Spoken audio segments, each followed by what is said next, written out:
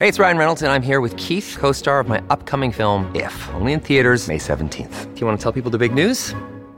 All right, I'll do it. Sign up now and you'll get unlimited for $15 a month and 6 months of Paramount Plus Essential Plan on us. MintMobile.com/switch. Upfront payment of $45 equivalent to $15 per month. Unlimited over 40 gigabytes per month. Face lower speeds. Videos at 480p. Active Mint customers by 531.24 get 6 months of Paramount Plus Essential Plan. Auto renews after 6 months. Offer ends May 31st, 2024. Separate Paramount Plus registration required. Terms and conditions apply if rated PG. It's flipped and cleared off the line. Clear takes it away. Oh, well done. Nearly Clegg, cool, calm, collected, and the Phoenix have a deserved lead in Wellington. It's 1-0. Clegg's arriving, played in nicely. She shoots, timed away, checked in. There's number 2. The Phoenix on fire in the capital. Yeah, Clegg to leg it to the United States of America. That's where we start. We are joined by football commentator, former All Whites, and of course part of the New Zealand Professional Footballers Association, Mr. Jacob Spoonley, regular voice on the station. Spoons, how are you? Very good, mate. How are you going this morning? I'm great. Not as good as the Clegg entourage are probably feeling. This probably seemed like a natural destination at some time. Are you at all surprised it's happened this quickly? Well, look, I think the important thing to note is that obviously Millie's a very young talent, and this has not occurred overnight. It's been something that I think there's been a lot of planning that's gone into, not necessarily with Racing Louisville, but in terms of Millie's planning herself. And I think it's important that each young player defines the path, defines what is important to them, and then works backwards from how they want to achieve those goals. And I think having the chance to chat to Millie on a couple of occasions, the end goal was always professional football, and it was a case of how to best prepare her for the step into the best possible professional environment. And she had a range of options, obviously played for the Wellington Phoenix, played under a contract that would allow her to keep NCAA eligibility on the table so she could go to college in the US. And the US college system, particularly for female players, is incredibly strong. We've obviously got the likes of Ali Riley, who came through Stanford. Hannah Wilkinson went to Tennessee, and Katie Bowen went to North Carolina. So there's a pathway through that college system. But I think what has happened is that Millie's performances on the field and her inclusion in the Ferns and participation at the World Cup at such a young age has accelerated things. And it's meant that there was probably a choice that had to be made at some point, I'd suggest earlier than this year. And it's then a case of, well, how does Millie then go about achieving what it is that she wanted in terms of that professional goal at the highest level, which unbelievably in some case, I think from some points of view, is the NWSL. But it does give an indication, Daniel, as to the quality of player that we are producing in this country yet again. You've got Marcus Stamich, obviously playing Champions League football. Mm-hmm. Got Ali Riley already in the NWSL, and now we have young Millie Clegg. It sounds like Racing Louisville had her in their sights for quite some time, sort of almost around the time what she went from the Phoenix to Western Sydney Wanderers. So, the 18 months prior to that, she's clearly captured the imagination. Yeah, and what I would say, mate, without giving away too much, is that we're give it away. Regularly give it away. Come on. No, we're regularly contacted by agents about indications of players being monitored, both male and female, but particularly female after the World Cup. And the NWSL is turning its attention towards, I think, not only the A-League, but in particular New Zealand footballers. And that's exciting. So I think it speaks to the way in which we need to keep up momentum around not only ensuring regular international fixtures and getting our players in the shop window for those strong overseas competitions, but also ensuring that our players have the support to perform once they are in those international environments. So supporting them with the likes of travel, making sure that for female footballers in particular, that we do have the ability to give them a 12-month professional environment, because it's a bit of a juggle at the moment with club competition. So there's some questions off the back of the World Cup in terms of the legacy, particularly for female footballers, that we now need to start providing answers and solutions for. Is this deal likely to include a transfer fee? Are Western Sydney Wanderers getting money for this? Because I can't help but think, is this a lost opportunity for the Wellington Phoenix? Oh, look, I think it's a really sensible point that because we are now turning into a regular kind of pipeline for overseas opportunities. And we've seen this with Libby Kache and Sarpreet Singh, to your point, that the Wellington Phoenix were able to capitalise on transfer fees and get compensation for the players, which they can then feed back into their program. So there's that commercial sustainability piece. Now, I don't know, is the short answer in relation to... Yeah, the injury probably complicates matters, Jake? Because the injury is reasonably significant, isn't it? Yeah, well, I think it's taken a decent amount of rehab to get through. Yeah. But I think, to your point, Daniel, we don't know, but it is absolutely something that needs to be on the radar because it allows us as a country to benefit from those much larger markets and bring or funnel some of the considerable commercial might that they do have back to our shores.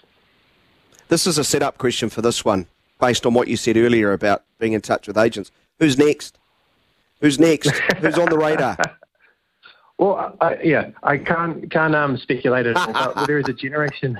There is a generation of young footballers coming through, and as a commentator, I think you've got to appreciate the talents of the likes of Kate Taylor, of Mackenzie Barry, even Mickey Foster is somebody that's a little bit older than that younger generation coming through. And then Macy Fraser is someone that's definitely caught the eye this year. And Brianna Edwards, although she's played cameo roles over the course of the last this season and then also played a more kind of regular role last season, these are all young players that I guess are fighting for that opportunity and at some point or another have caught the eye. So the exciting thing to answer your question, mate, is Millie Clegg isn't an isolated case.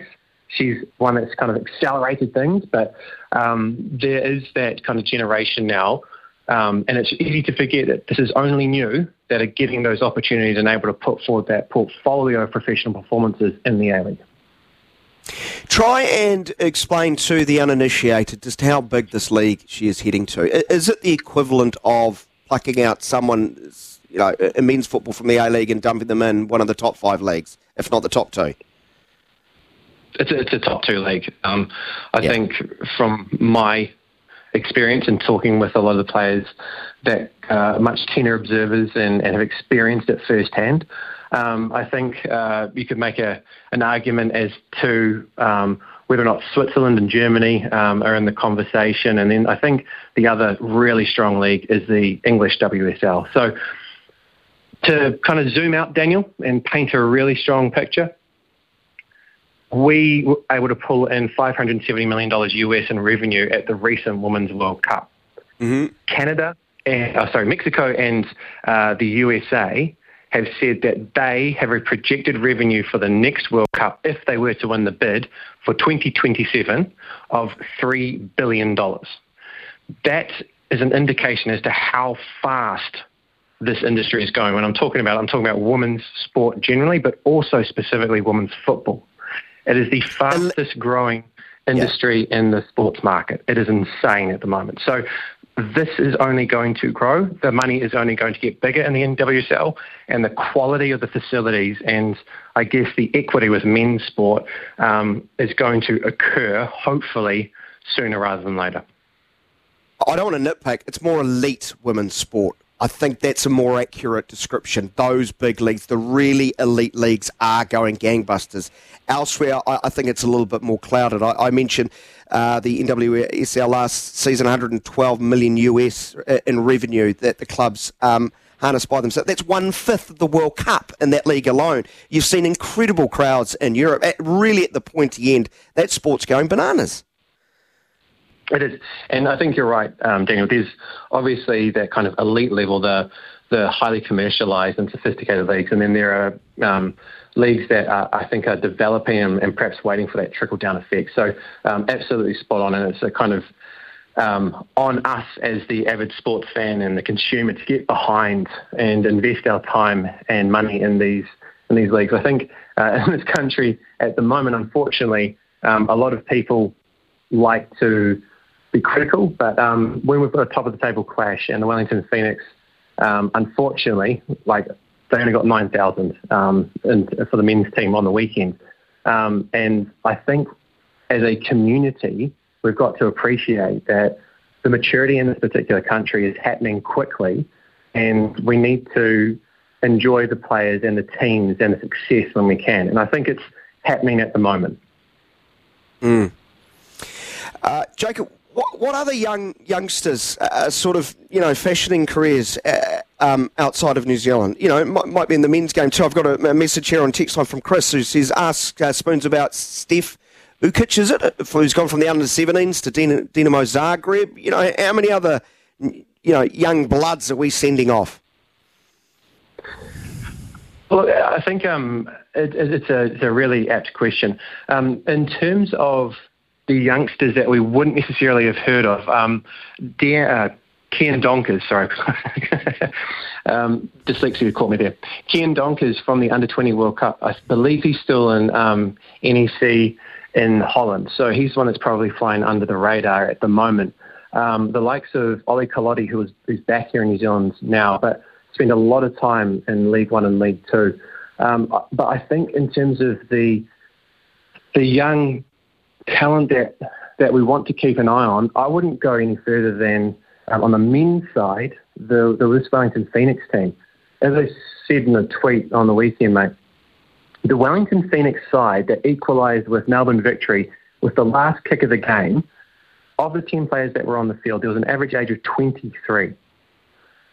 Now, 8 of those 10 players were Kiwis, and 6 of the 8 Kiwis on the field were 22 or under. So there's that real investment and confidence in our young players. So I think we can look there at the moment.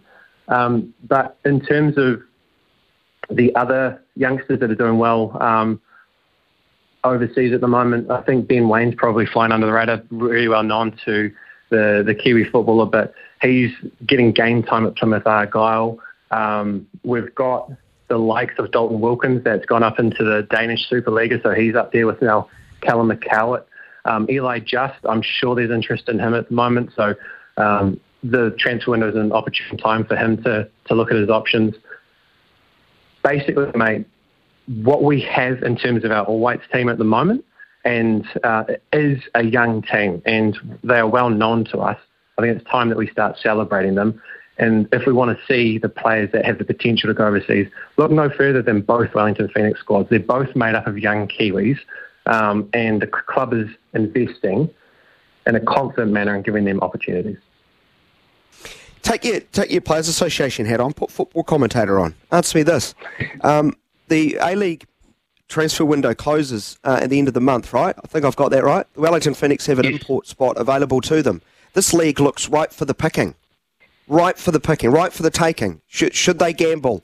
Should they spend, or can these predominantly Kiwi players take them a long way as currently constructed?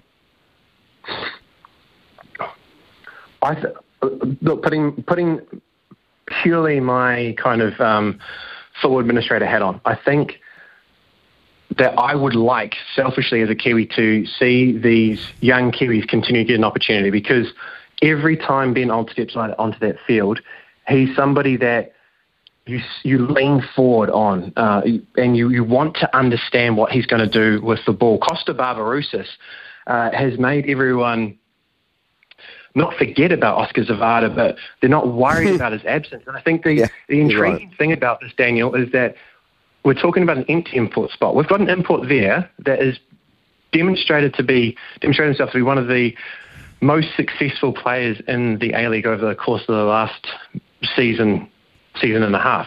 Oscar Zavada's impact and his ability to bring something new to this, or different to this A-League team, that's going to be felt. So I would suggest that import spot is probably only going to be utilised if the Phoenix lose somebody in this window. So if a club comes in and says, hey, we need something, we're willing to pay a premium to take this player off your hands. So I do know that the club has been very vocal about the fact that it's been efficient.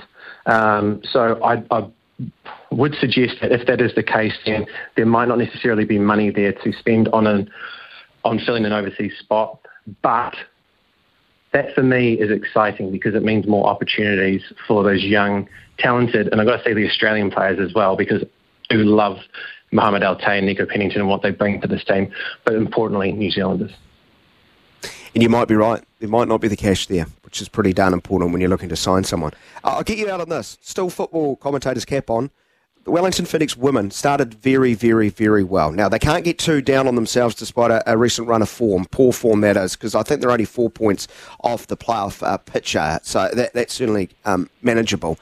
But they've lost 4 in a row. What's gone wrong, I guess? Why are they a little bit off colour? Really, really simply, and I think it's credit to the men's side that they've navigated their tricky period really well. But both teams have played predominantly away from home over the course of the Christmas and New Year period. Now, that's tricky for 2 reasons. One, it's a period where there's kind of demands that would be made of the players in terms of family and usually outside of professional football wanting to relax a bit. So that kind of calibration needs to be adjusted. The second thing is the demands of travel and playing in Australia at the peak of summer is something that I don't think we appreciate because we definitely don't experience it. But you're looking at playing in Brisbane and Adelaide and Melbourne, and often the average temperature is somewhere between 29 and 35 degrees. It's very, very demanding of the players. So the combination of travel and the playing conditions, and I think as well, Daniel, there's a lot of new players to this group, and there are a lot of young players. So we saw a fresh start to the season. I think probably what they're experiencing at the moment is the grind of professional football, and it will be a case of learning, I think, for Paul Temple's side. Once they come home, I think we will see them refresh, and I can imagine that the form will start to turn and the trajectory change. The dog days of summer, you might say.